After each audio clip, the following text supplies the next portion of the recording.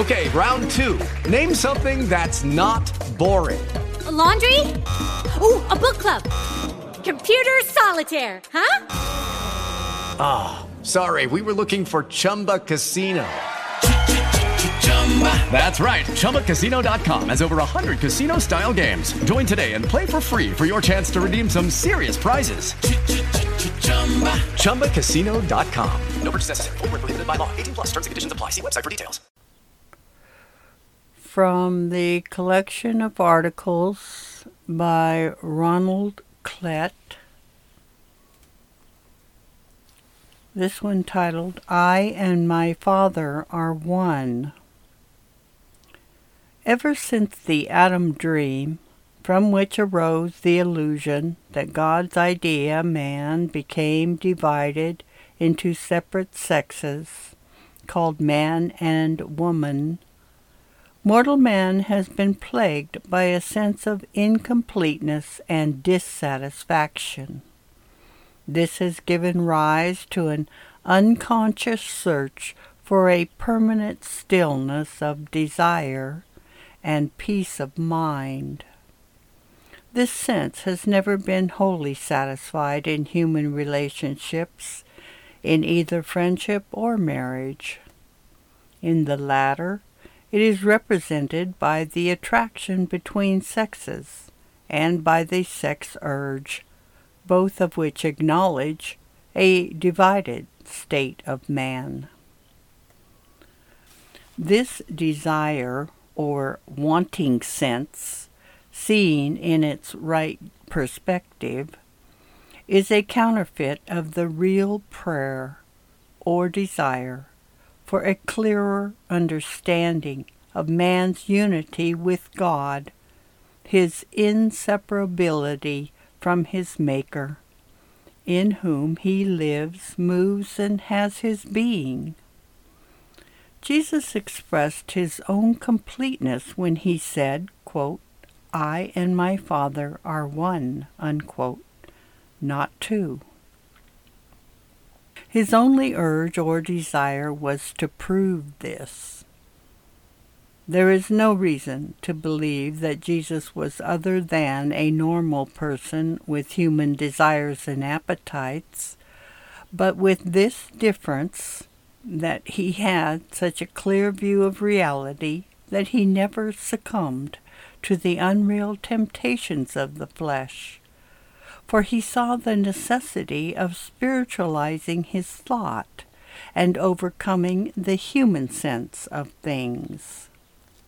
We can draw comfort from the fact that even for Jesus, this was not done without a struggle, as can be seen by his 40 days fast in the wilderness and the subsequent temptation to resort to material means to satisfy his hunger.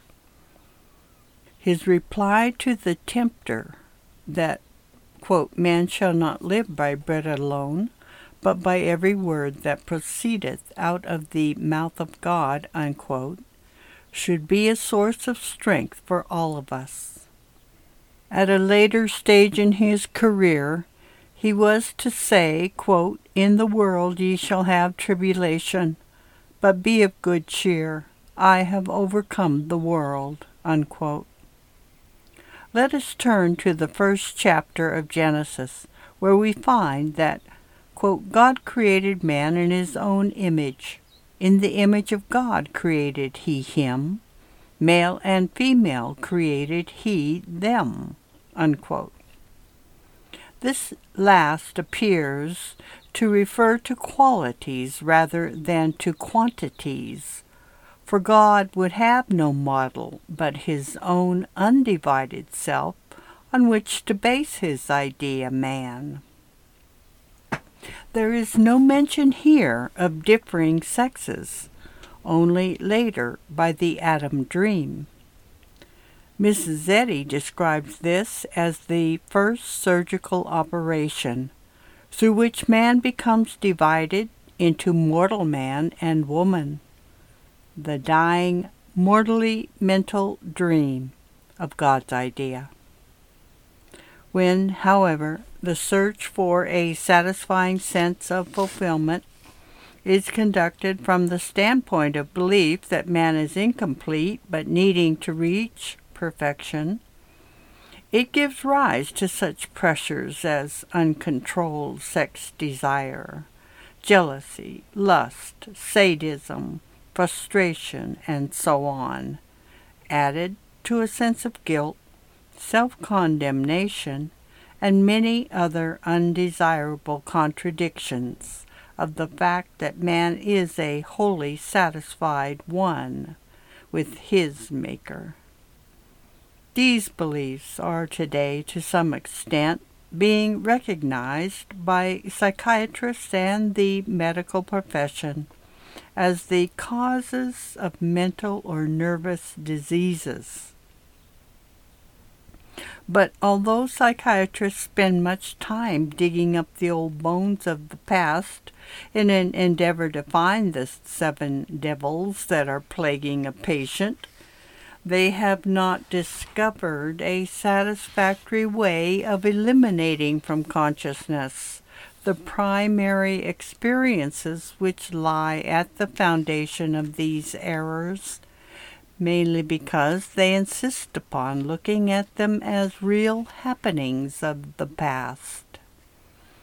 If one is convinced of the actuality of his past misdeeds, he is more than likely to continue punishing himself.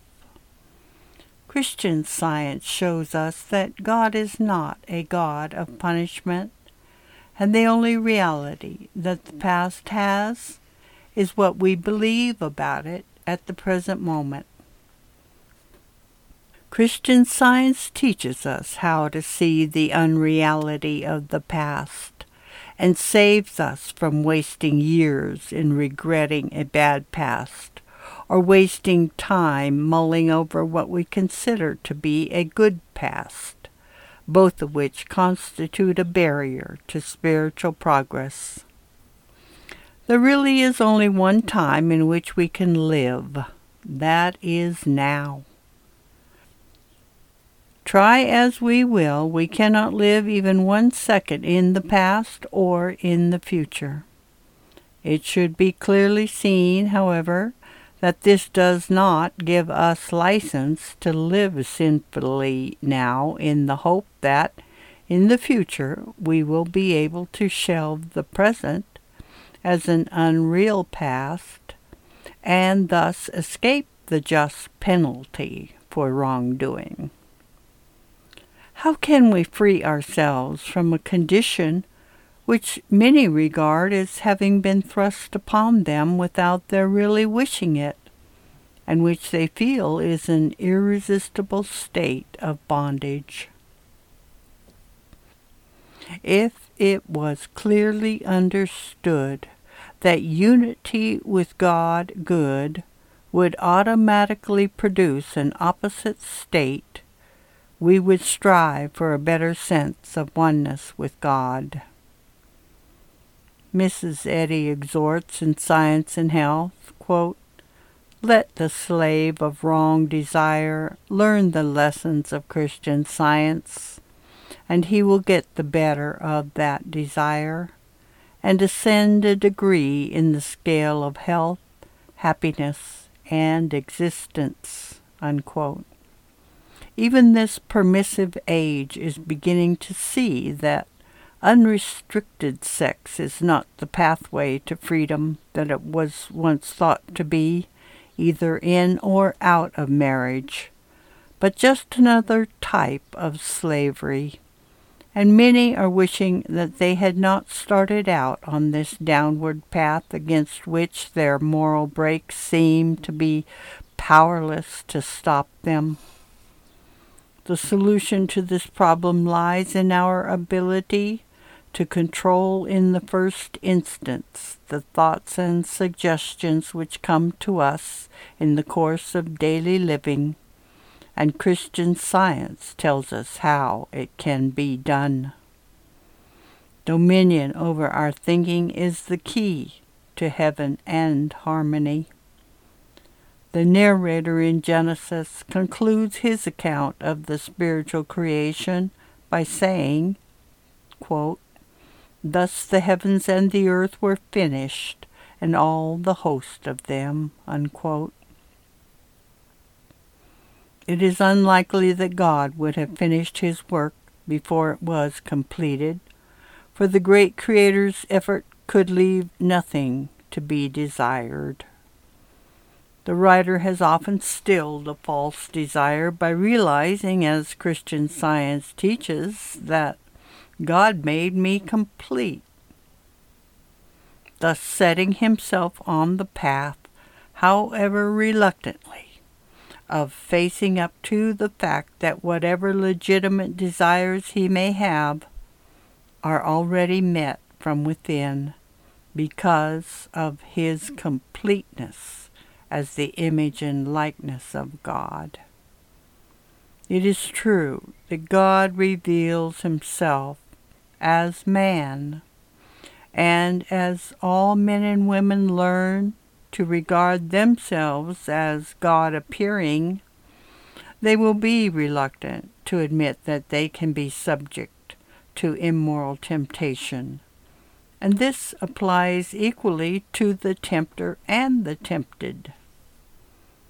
As the ideas of God, men could not possibly get satisfaction by bowing to the false beliefs and temptations of life and pleasure in the flesh, when there really is none.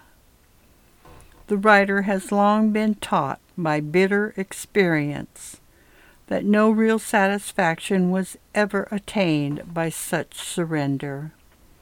But he did not know how to gain dominion over these very aggressive suggestions until Christian Science showed the way.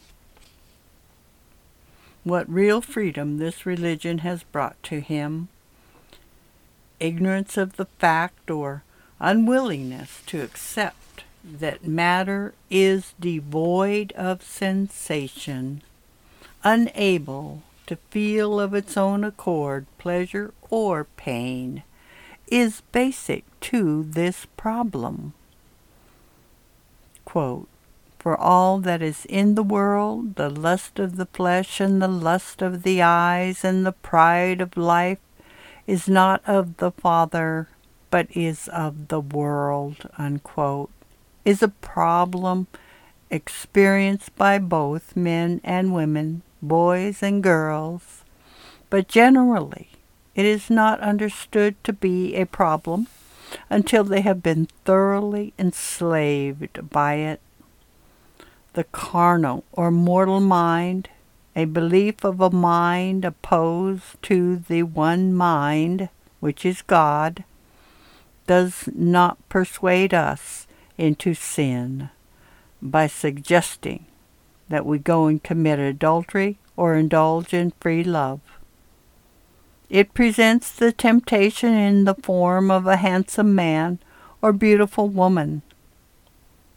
In his own experience, the writer has overcome this type of temptation by persistently endeavoring to see, as Jesus did, God's perfect man, where mortals see a sinning mortal man, by knowing and understanding that right there, because of God's allness, stands the perfect and immaculate idea of God, regardless of appearances.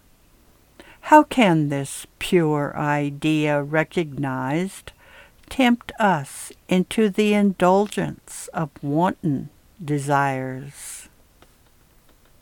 I think we can see that the overcoming of temptation in this field does require an effort, but final victory, when it is really desired, is by no means impossible if the truths of God's law, which is Christian Science, are made practical and brought to bear on the problem. Then the statement in Science and Health made by Mrs. Eddy will apply equally to the sexes, both wedded and unwedded, that, Quote, "The Lamb's wife presents the unity of male and female as no longer two wedded individuals, but as two individual natures in one. And this compounded spiritual individuality reflects God as Father-Mother, not as a corporeal being. In the divinely united spiritual consciousness, there is no impediment to eternal bliss, to the perfectibility of God's creation." Unquote. Step into the world of power, loyalty, and luck. I'm gonna make him an offer he can't refuse. With family, cannolis, and spins mean everything. Now, you wanna get mixed up in the family business. Introducing The Godfather at ChumbaCasino.com. Test your luck in the shadowy world of The Godfather slot. Someday, I will call upon you to do a service for me. Play The Godfather now at ChumbaCasino.com. Welcome to the family. VGW Group. No purchase necessary. Void where prohibited by law. See terms and conditions. 18+.